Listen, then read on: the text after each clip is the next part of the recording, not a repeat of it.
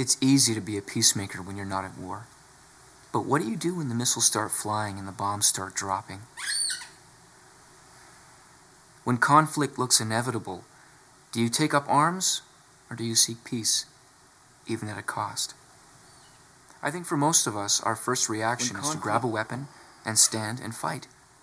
Maybe the weapon is words, maybe it's power, maybe it's even scripture. What's often harder is peace, figuring out compromise, taking ownership for the part of the war that's ours, seeking and giving forgiveness, pursuing reconciliation, and living alongside those who are different than us. That's the hard work.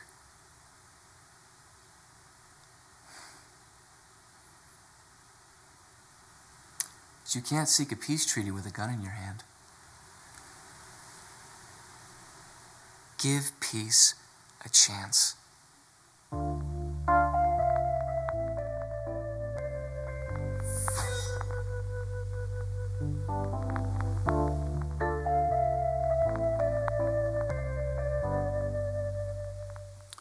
Well, greetings to all of you here at Central Campus, and also those of you who are tuning in from one of our various regionals here in the city, and also those of you who are joining us online in the Calgary area and also different parts of the world. So I'm wondering how many of you enjoy conflict. Can I see how many of you enjoy conflict? Believe it or not, actually last night there was a person who raised his hand, and so we had security rush him off to see a counselor really quick. Also recommended a few other churches that he might prefer over ours. But seriously, I can't imagine anyone enjoying conflict. Conflicts are tough. Just the thought of having a serious conflict with someone often leads us to having anxiety and fear and frustration in our lives. And yet the reality is conflict is inevitable. In John chapter 16, verse 33, Jesus said, "In this world you will have trouble." And it's not a far stretch to say that in this world we will have our share of conflict. I love the story of the mother who was working in her kitchen, and she hears her son playing in the family room with his electric train set. The train stops, and her son says, "Okay, all you turkeys who want off, stop your loitering and collect your junk and get your tails off the train right now. And all of you morons who want on, you get your butts on the train right now because we're leaving." Well, Mom can't believe what she's just heard, and so she stomps into the living room and she says, "Young man, we don't act rude in this house. Now go to your room and think about your attitude and the way that you're talking to your passengers. In an hour, you can come back out here and you can play with your train as long as you are polite to your passengers." Well, he dutifully goes to his room. An hour later, his mother's still working in the kitchen. He comes out of his room and makes his way to his train set and starts playing. The train stops again, and she hears him say in very polite tones, "All passengers who are disembarking the train, please remember to take all of your belongings. We thank you for riding with us today and hope that your trip was a pleasant one. For those of you who are just boarding, we ask that you store your hand luggage under the seat, and we hope that you enjoy your trip. For those of you who are ticked off about the hour delay, please see the grumpy old nag in the kitchen. Have a great day."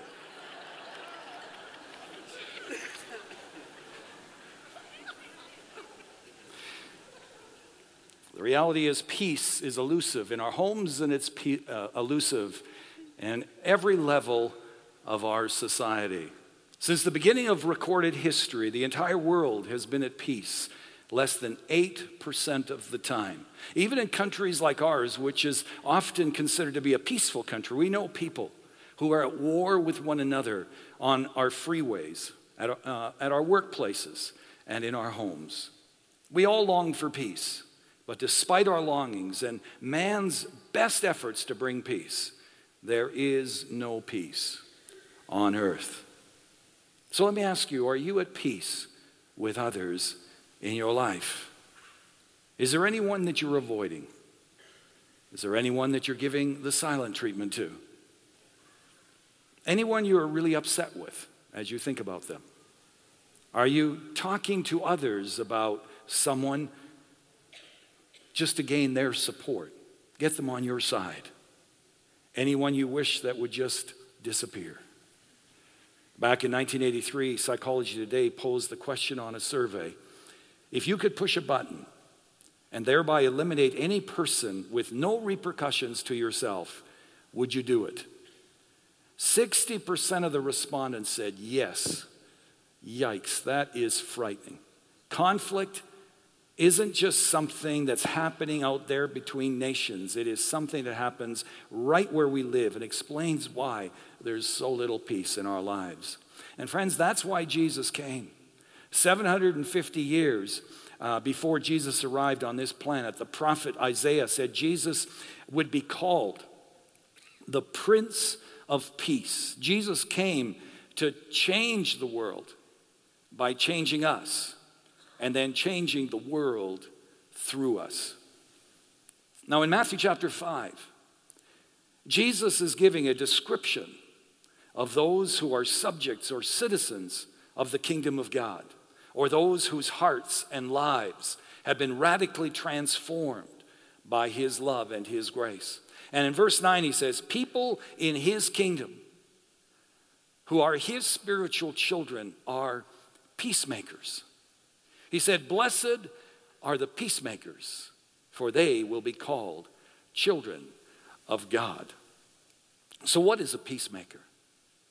Well, first of all, a peacemaker has peace with God. God is the source of peace, the author of peace, the foundation of peace, the giver of peace. Therefore, no one can be a peacemaker until they have found peace with God themselves. Jesus came to make that possible. In Colossians 1:19 it says, for God was pleased to have his fullness dwell in Jesus, and through him to reconcile to himself all things, by making peace through his blood shed on the cross. Christ saw our need for redemption. He refused to ignore it or to sweep it under the carpet. Rather, out of love for us, he made a way possible for us to make our peace with God, and also to know the peace of God each and every day of our lives. When we put our trust in Jesus, God invades our life. He gives us a new heart, and he begins to live the life of Jesus and the character of Jesus through us. He begins to transform us from being stone throwers and troublemakers into peacemakers. When the peacemaker makes her peace with God, she receives a new heart. And she sees herself in a totally new way. She has a humble heart, a poor in spirit heart, a heart that mourns, is broken over her own sin.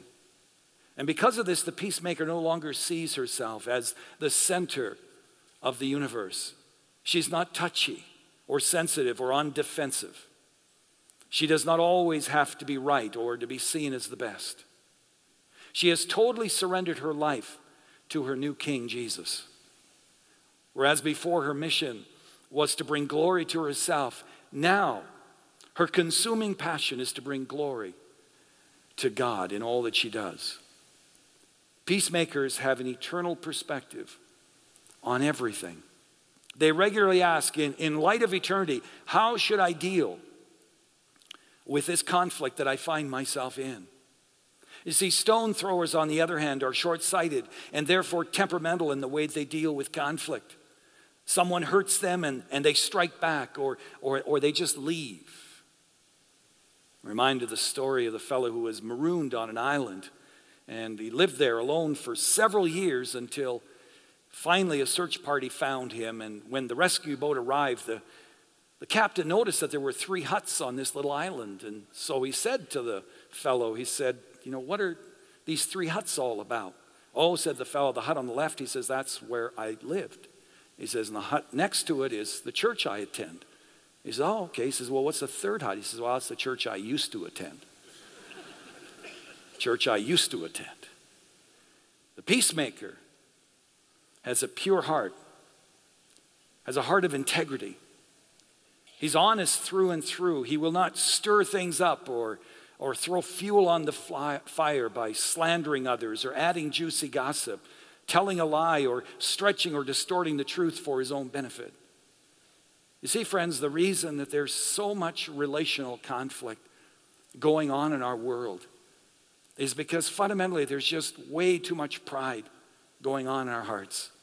We're still too much in love with ourselves, wanting to have our own way. In James chapter 4, the Apostle James asks, what causes fights and quarrels among you? Don't they come from your desires that battle within you?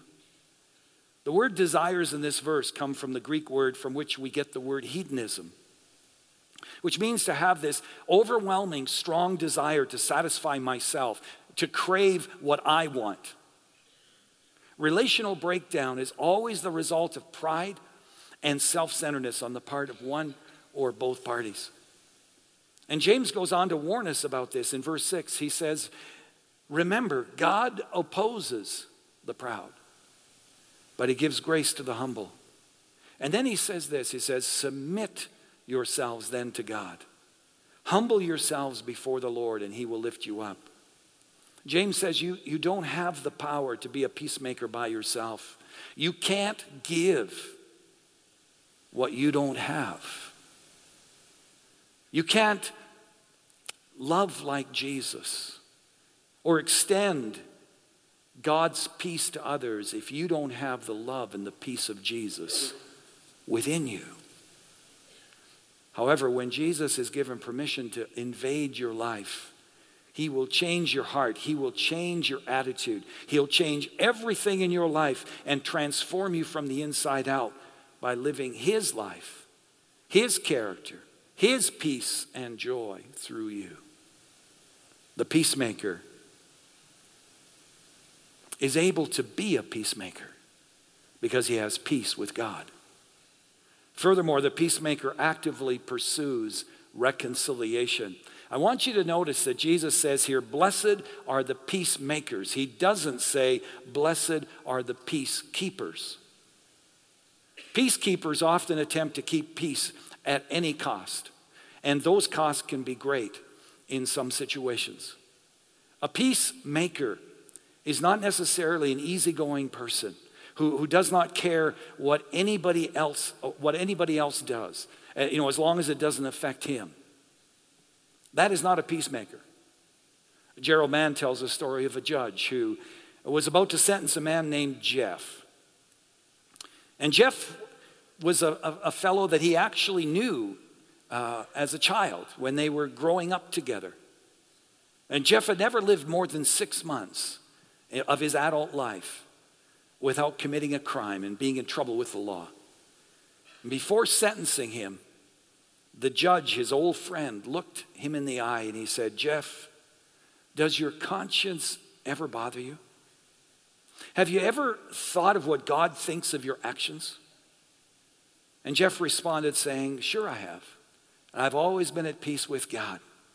He don't bother me and I don't bother him. That is a popular notion today of what peace is, leaving each other alone, the absence of conflict. But that is not the kind of peace that Jesus is referring to here. No, a peacemaker is one who is content, who is not content to gloss over the issues and act as if everything is okay when it is not. We play this game in our homes from time to time. You've all experienced it. It's this uneasy, fake peace in which we kind of just mind our own business and we don't talk because we know that if we open our mouth, World War III will break out. The peacemaker won't pretend everything is okay when it isn't. In fact, the prophet Ezekiel warned against those who say there is peace when there is no peace. The peacemaker is honest. The peacemaker is forthright about where things are at in his own life and in his relationships. And he's willing to admit where he failed the relationship. Here in the seventh beatitude, the word Jesus uses for peace has the same essential meaning as the Hebrew word shalom.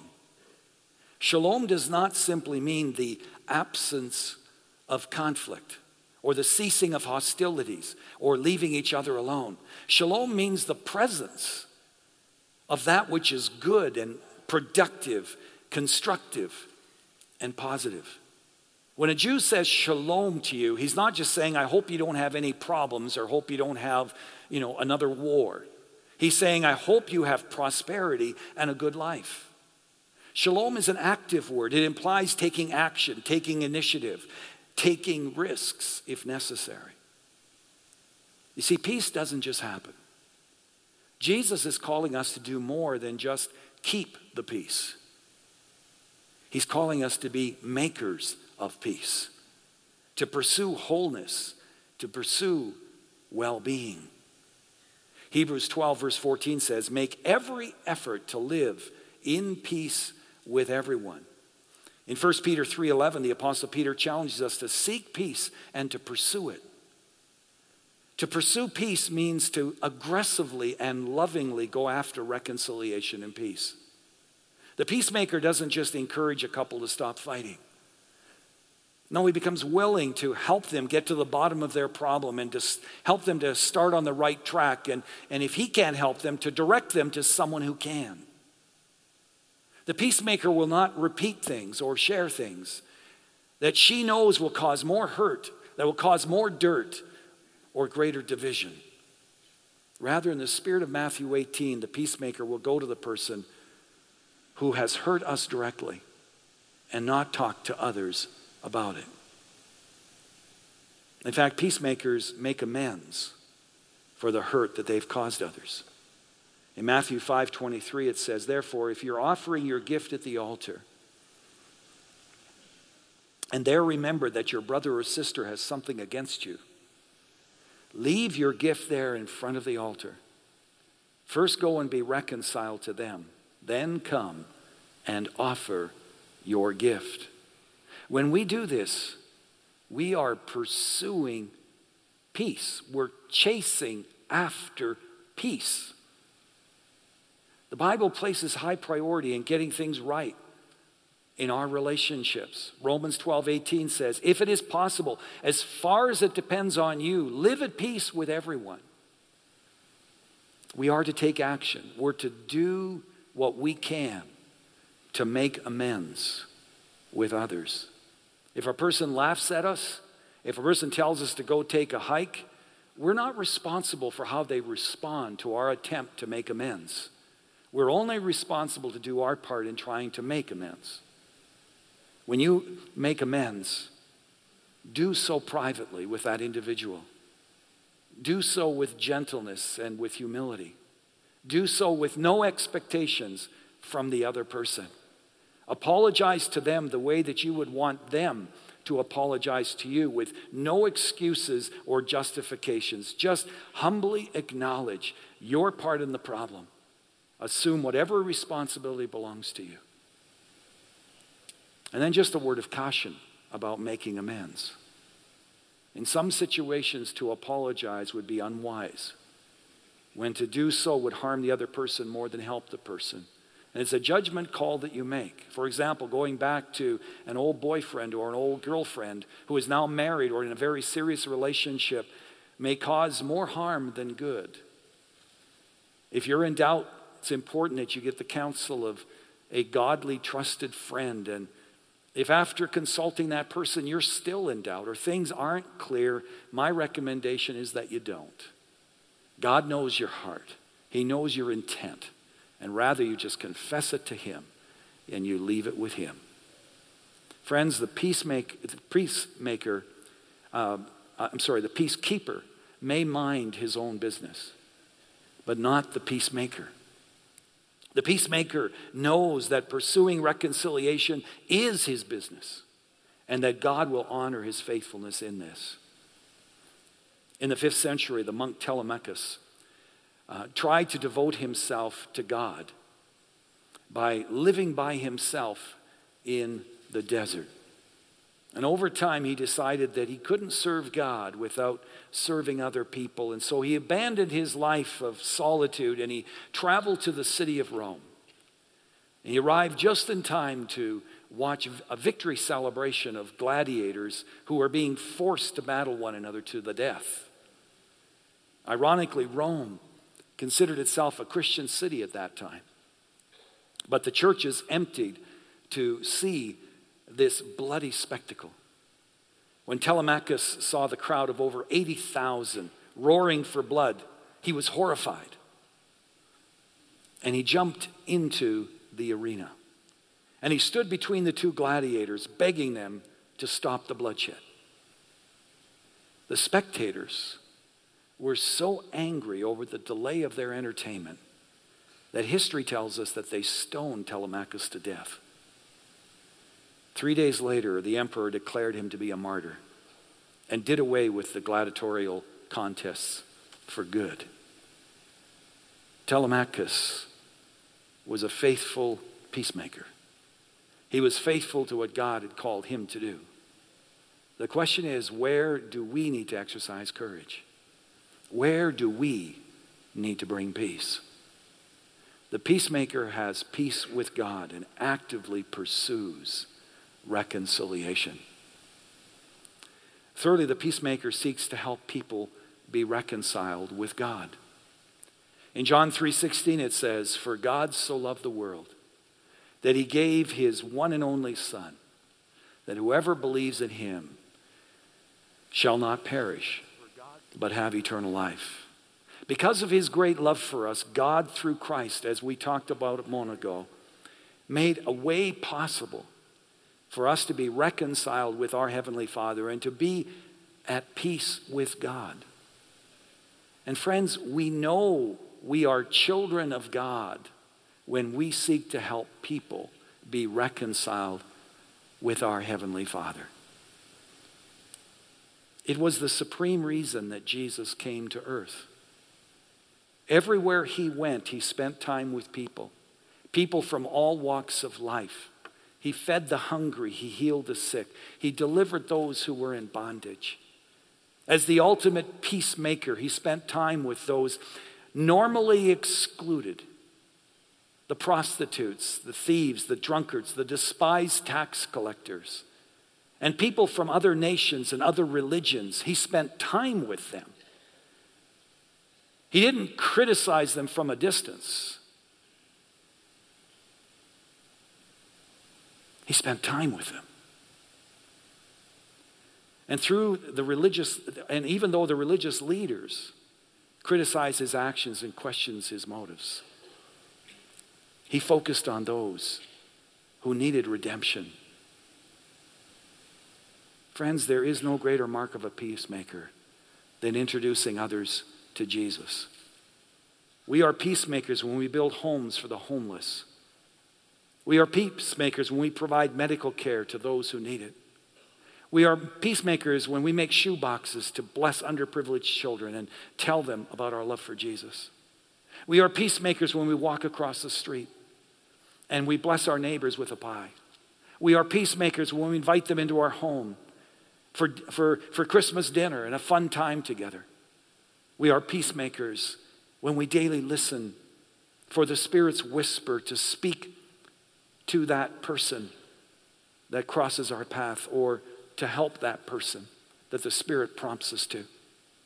We are peacemakers when, instead of closing our drapes and turning off our lights on Halloween night, we turn on our lights. We set up our chairs in our front driveway and we serve hot chocolate to all of our neighbors. You know, I still remember being asked to do a funeral of a young man who was married less than a year. And his wife was just devastated by all of this, understandably so. But the bigger part of her devastation was she wasn't sure where her husband was in terms of eternity.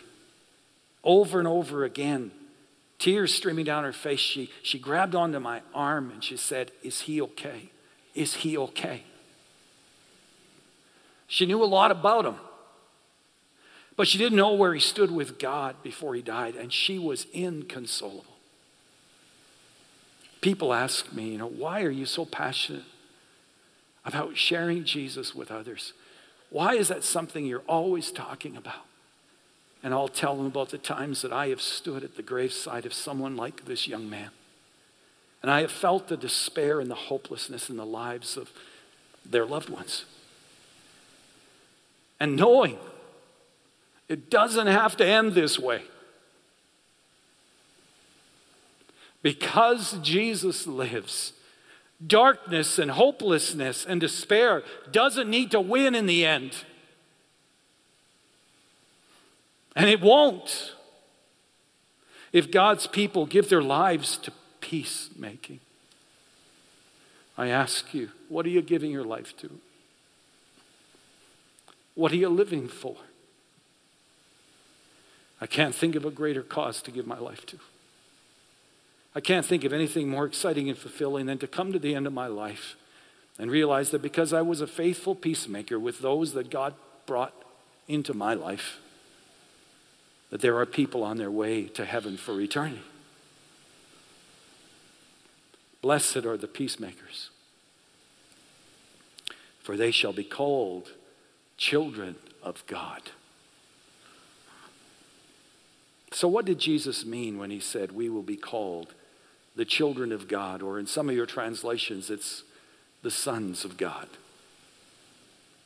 Is this saying that if we make peace with others, is this saying that if we share Jesus with others, that we become the children of God? That we are eternally saved now by being peacemakers? Not at all. John chapter 1 verse 12 tells us how we become children of God. It reads this way, yet to all who received him, referring to Jesus, to those who believed in his name, he gave the right to become children of God. Have you received him? Have you embraced him by faith? Do you live and trust him daily? Then you are his child. Galatians 3:26 says, in Christ Jesus, you are all children of God through faith. In other words, we become children of God by trusting in Christ for our forgiveness and our hope. What Jesus is saying here in the seventh beatitude is that those of us who have truly become sons or children of God by faith in Jesus Christ, we will be peacemakers. We will reflect the character of our Heavenly Father. Not perfectly, of course, but there will be a family resemblance. Just like in the physical realm, there's so often a resemblance between, in a family, between the parents and the children. In the spiritual realm, we act as God acts when we are peacemakers. We do what God does. We grieve over what grieves the heart of God. His mission is our mission. It is in this sense that being a peacemaker is not an option for those of us who are Christ's followers. For you see, if by the Spirit of God, it is by the Spirit of God that we are made children of God. And the Spirit of God is the Spirit of peace. If we are not peacemakers, then we don't have the Spirit of Christ in us. If we are largely stone throwers, if our lives are largely characterized as being troublemakers in our character, we constantly are in this process of spreading rumors and gossip about others. We're hypercritical and fault-finding, and we're mean, and we're unwilling to be involved in peacemaking. Then, friends, we need to take a day off. We need to pull the scriptures out and sit before God, and we need to repent. Our Lord calls us to be active peacemakers. When there are misunderstandings and conflicts and quarrels, and there always will be, the question is, how will you respond? Will you be a peacemaker or a stone thrower? Will you be a peacemaker or a troublemaker? When it comes to conflicts, will you be in the construction business or will you be in the demolition business? You see, you're in a demolition business when you start avoiding the person who's the source of your frustration. You're in the demolition business when you find someone else to talk to about the problem first. Your co-workers, your friends and spouses, and you openly express how you feel with them and thereby get them siding with you on the issue rather than talking directly to the person in question. Jesus says peacemakers won't put up their dukes. They won't harden their hearts. They won't get embittered. They won't slander. They won't ignore the issue either. No, true followers of Christ are peacemakers. They are in the construction business. They have a spirit of reconciliation. May it be so to the glory of God and for the sake of a world who needs the Jesus that we know and love. Would you just bow your heads and close your eyes for a moment? You know, years ago when our boys were still living at home, on more than one occasion they got into a fight with each other about something just before meal time. And I could always tell that things weren't right between them when they came to the table because they looked gloomy. They weren't hungry. They didn't want to be there. They couldn't look anyone in the eye. The last thing they wanted to do was to pray for the meal or to have family devotions. You know, that's what happens to us when all is not well within us or between us and God. In the same way, when we gather around the Lord's table, which we're going to do in a moment, and we know that things aren't right in our relationship with the Lord or with someone else, it's really hard to genuinely give thanks to Jesus for his great sacrifice. It's hard to partake of the bread that reminds us of his broken body, broken for us, or the cup that reminds us of his lifeblood shed for us, and pretend that all is well within. The Lord's table actually is a reminder not only to give thanks to the Lord for all that he has done,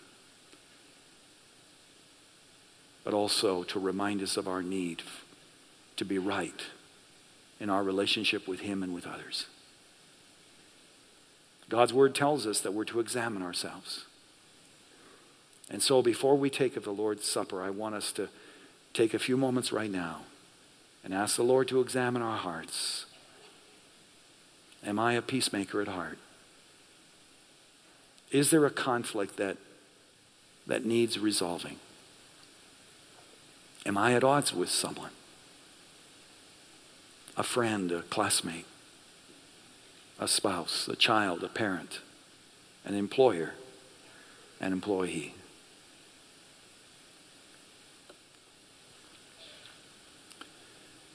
In Luke chapter 22 we read, when the hour came, Jesus and his apostles reclined at the table.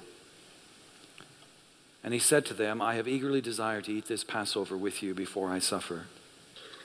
For I tell you, I will not eat it again until it finds fulfillment in the kingdom of God.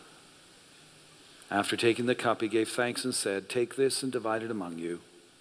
For I tell you, I will not drink again of the fruit of the vine until the kingdom of God comes. And he took bread, gave thanks, and broke it, and gave it to them, saying, this is my body given for you. Do this in remembrance of me. Our Heavenly Father, we just praise you today because you are all-powerful, all-knowing. You are everywhere present. Lord, we thank you for your faithfulness, your mercy, your grace, and for saving us from our sins and loving us despite our failures and sin. Lord, we long to be in close relationship with you, and so we ask that you would forgive us For those times that we've gone our own way rather than your way. Those times that we've not involved you in our day. Those times we've taken you and your grace and your presence for granted. Those times we've been troublemakers. We've been stone throwers rather than peacemakers. Cleanse us of sin, O Lord, and renew us by your Holy Spirit, that we may perfectly love you and magnify your holy name. Bless and sanctify with your word and spirit these gifts of bread and the fruit of the vine, that we, receiving them, Lord, may be partakers of the divine nature through Jesus Christ our Lord, who taught us when we pray to say, Our Father, who art in heaven, hallowed be thy name. Thy kingdom come. Thy will be done on earth as it is in heaven. Give us this day our daily bread, and forgive us our trespasses, as we forgive those who trespass against us. And lead us not into temptation, but deliver us from evil. For thine is the kingdom, the power, and the glory, forever and ever. Amen.